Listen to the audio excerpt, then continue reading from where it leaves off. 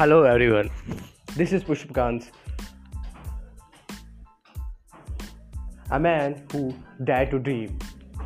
Yes, एक लड़का जो अपने सपनों की उड़ान को लेकर चल पड़ा है अपने सपने पूरे करने के लिए। आज नॉर्मली ये मेरा पहला पॉडकास्ट। आज मैं ब्राउजिंग कर रहा था how to start a podcast, steps पढ़े कैसे स्टार्ट करना है और कैसे अप्लाई करना है। आई डोंट वेट कि क्या स्टेप्स मिलेंगे क्या नहीं मिलेंगे। आई जस्ट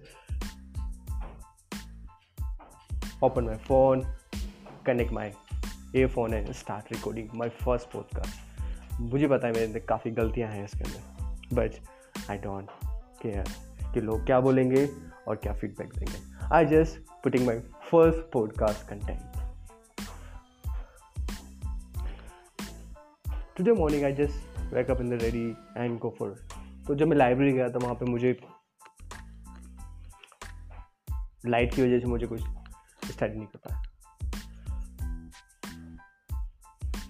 तो मुझे क्या कि बुक्स पढ़ने की, बुक्स की समरी सुनने की काफ़ी अच्छी हैबिट्स है। तो मैंने आज एक बुक की समरी सुन रहा था।